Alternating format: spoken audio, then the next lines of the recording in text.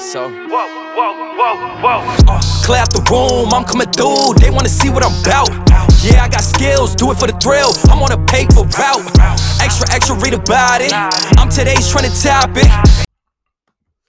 Well, good morning, it's your boy Dolo J, and welcome to the Kickin It Dolo podcast, a sports podcast where we talk about football and basketball, past, present, and future, top 5, top 10 stats, and more. So without further ado, let's get right into it. So all right, man. On this episode, we're gonna go ahead and just briefly cap up what's been going on in the second round of the NBA playoffs. So we're gonna start off with the Heat versus the 76ers series. The series tied at 2 games apiece. Now, the Heat won the first game 106-92 by 25 points by Tyler Hero, 24 points by Bam, and 27 points from Harris. So at the beginning of the series, as you can see in this game and in the second game, basically, without Joel Embiid, it was real easy for the Heat to score. Basically, they was getting to their spots. It was hard for the Sixers to run offense. James Harden was, it was just very hard for him to get to his spots. He the 3 ball wasn't really hitting like that. We're going to get on to the second game, which, was another Heat victory, 119-103, 23 points from Bam, 22 points from Butler, 34 from Maxey. So basically, just like the second game, the first game, the Heat basically, just stifled the 76ers offense. It was very hard for them, to generate offense. Like I said, Maxey, he was getting it going late. It wasn't really enough to overcome what he had already done up to that point in the game, basically. Butler was getting it going, getting to his spots. Bam, he was getting it going, catching lobs. Hero was still doing his thing. But Joel Embiid, he returned in the third game, which ended up being a 76ers victory, 99-79. Embiid, he had 18 points in his return, and it was 21 points from Green and Maxey each. Now, Butler, he did have 33 points in this game, but he didn't really get a lot of help. I don't think any of his teammates, in the third game scored over. I think he had maybe like 1 or 2 people maybe score like 10, 12 points, but when Embiid came back, the defense was just different, him being the paint presence and, I don't think he leads the league in block shots, but you just know with him being down there, like it's a possibility for your shot to be in block. Now, obviously, Butler, he wasn't scared. He was still going down there challenging Embiid and stuff like that. It wasn't enough. He ain't having no help. Like, his guys ain't come with him. I think Kyle Lowry actually went scoreless in this game and played 24 minutes. So, yeah, you definitely need Kyle Lowry to, get some more. So, in game 4 was another 76ers victory, 116-108. Harden had 31 points, Embiid had 24 points, and Butler had 40. Again, Butler didn't really have too much help this game. But really, Harden started taking over the game. He started looking a little bit like the James Harden of old. He was getting to the rim. The step back 3 was really doing his thing out there, man. Embiid came along and he really jump started him like in the first quarter, really first half. He did a little bit in the second half, but in the second half, it was just mainly James Harden, man. Like, he was looking like the James Harden of old, man. Especially with the step back 3. When he got that reverse layup, he got past somebody. I can't remember who it was, but I was like, oh, yeah, James Harden might be back. He might just needed to, play his way back and just, just get used to things. All right, man, the next series we're going to move on to is the Suns versus the Mavericks. That series is also tied at 2 games. All right, we're going to briefly go over what's been going on in this series. All right, so game 1, Luka had 45, Ian had 25, and Booker had 20. Previously, like, Jimmy Butler has been the last 2 games of the Heat and 76ers series. That's how basically like the first 2 games of this series went. Luka, dropping a lot of points, but, really not having much help. And, the Suns were just taking care of, home court basically. But we're going to move on to the second game. It was 129-109. Another Suns victory, like I said, 30 points from Booker, 28 points from CP3, excuse me. And Luka had 35. Like I said, didn't really have too much help. It seems when Luka scores 30, they tend to lose because, like, he's having to score because nobody else is really too much helping him. That's how the first 2 games of Phoenix was. But once they move, shift gears and went to Dallas, Dallas took care of home court too. So, like I said, it's tied 2-2. Like game 3, they won 103-94. 28 points from Brunson, 26 from Luka. 19 points from Crowder, and nobody on the Suns scored over 20 points. See, that's the type of game the Mavs need to have to win. Have a game where, Luka, not necessarily, Luka doesn't have to be the second leading scorer, I don't think, but he definitely has to have somebody that scores at least 20, 25 with him. Brunson definitely did that in game 3. And now in game 4, it was Finney-Smith. He had 24 points. He had 8 threes. It's just the 3-ball was falling for him in that game 4. Then Chris Paul, he was, getting a lot of fouls early. He had 4 fouls in the first half. Like, when Monty Williams subbed him back in, I think it was like 3-4 seconds left in the half. I wouldn't have signed him back in. Like, I wouldn't have put him back in the game that he already has 3 fouls in the first half. I wouldn't have did that. Just because you never know if he has the possibility of picking up that 4 foul, which he did. end up picking up that fourth foul, and it really cost the Suns that game, in my opinion, man. But game 4 was the game I'm talking about. Game 4 was a 111 101 victory by the Mavs. 26 from Luka, 24 from Vinny Smith. Like I said, Booker had 35, but the Mavs, they made 12. I mean, not 12, but they made 23s, man. 23s was like 12 for like 17 in the first half. And nah, man. Like Monty Williams was saying, like it was one commercial that was coming back and they were showing the coach's timeout and they were showing Vinny Smith. I mean, not Vinny Smith, but they were showing Monty Williams basically telling his team that they got to get stops.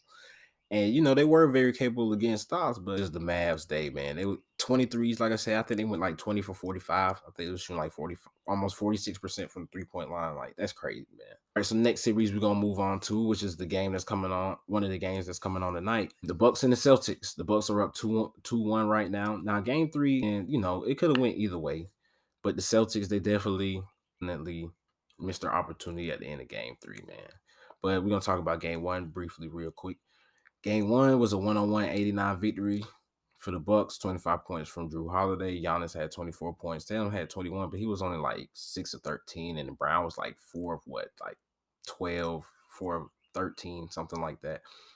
He didn't really have like a big impact in that game. But the second game, the Celtics, they came back and won 109 to 86. 30 points from Jaylen Brown. He had 25 in the first half, and then 29 points from Jason Tatum. He was hitting the 3-ball consistently towards the end of the game. That's what really helped the Celtics hold on to that victory. Now, the Celtics as a team was really hitting the 3-ball. That's what Milwaukee's defense, from what I'm seeing, they don't really too much want to give you anything in the paint. Like, they might give up some layups and stuff like that, but most part, they don't really want you to get anything in the paint. They're going to force you to shoot the 3. Now, every team is trying to shoot the 3 right now, but you got to hit it at a high clip, and they got long defenders, and everybody is committed to playing defense, such as the Celtics. Y'all excuse me, that's my ESPN thing going off. But yeah, so game 3, Giannis had 42 points, 25 points from Holiday, 27 points from Jaylen Brown, 22 points from Al Horford. Al Horford, he was very coming up big towards the end. He hit a couple threes. He had a couple layups. I think he had 12 points in the second half. He was definitely doing his thing in the second half. Tatum only had 10 points. It wasn't his game, man. It really wasn't. It just wasn't his game. But, Marcus Smart, he got, 3 free throws. I mean, it looked like he was kind of coming up to shoot a 3. I mean, I'm not a ref, so I can't really call it.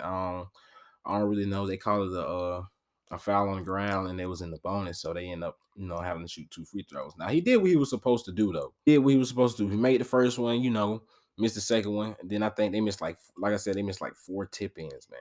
That game really could have went to overtime. The Celtics still could have won that game, but I think they're going to come out more hungry tonight. And, we're going to see what they do, man. We're going to see what they do. But all right, man, the last series I'm going to talk about, man, the series that really everybody's really talking about, man, the Warriors versus the Grizzlies. Golden State's currently up 2-1. Now, the first game, Golden State won 116-117. Points from Poole, 24 from Curry, 34 from Morant, and 33 points from Josh Jackson Jr. Now, that's the game where Morant, he was mad at himself. And after this game, I said Morant's going to come out and score 40 points. I told my dad that. I remember we were sitting in here watching the game. I said the next game, when he missed that layup to win the game, I said John Morant going to come out and score 40 points. I said it. I knew it. Now we're going to talk about game 2. It was a 106-101 victory by Memphis. Morant, 47 points, 27 points from Stephen Curry. That's the game where Dylan Brooks got ejected. Maybe Mark 9, something like that. Where, Gary Payton II fractured his elbow. I'm not really going to talk about the play too much. I think it was any ill intent. Do I think he could have let him go? At the same time, yes, but that's why I'm not going to dive into it. I can really see either way how you could feel about it, but I'm not really going to dive into that topic too much. Game 3 was just a blowout by Golden State, 146-112, 30 points from Curry, 27 points from Poole. Morant had 34 points, but they injured his knee. A lot of people talking about Jordan Poole pulled his knee. I don't really know that affected. Stand being upset, as a basketball player and somebody does that, was going for the ball pretty much, but I don't know. We can go ahead and we could debate about that. We're gonna go ahead and see how the Warriors game and how the Bucks and Celtics game go. Memphis is 20-5 without John Morant, though, so they definitely can win without him. Do I think they're a better team without him, though? No. At the same time, it might be a possibility he plays. They say he's doubtful, but we'll see. be doubtful, and then game time, you know, he might just be like, man, bump that. I'm going out there. I'm playing with my boys. But if it's a serious injury, I can see them, you know, see him sitting out the game. Now, will Memphis win that game? I don't know. It's in Golden State, so we'll see. But yeah, this has been the Kickin' It Dolo podcast, man. It's just a brief recap of the second round. And see y'all next time. Oh, and don't forget, Thursday, I'm coming out with a new thing, a new little series, man. Y'all stay tuned for it, man. It's going to be lit, man. But until next time, peace out.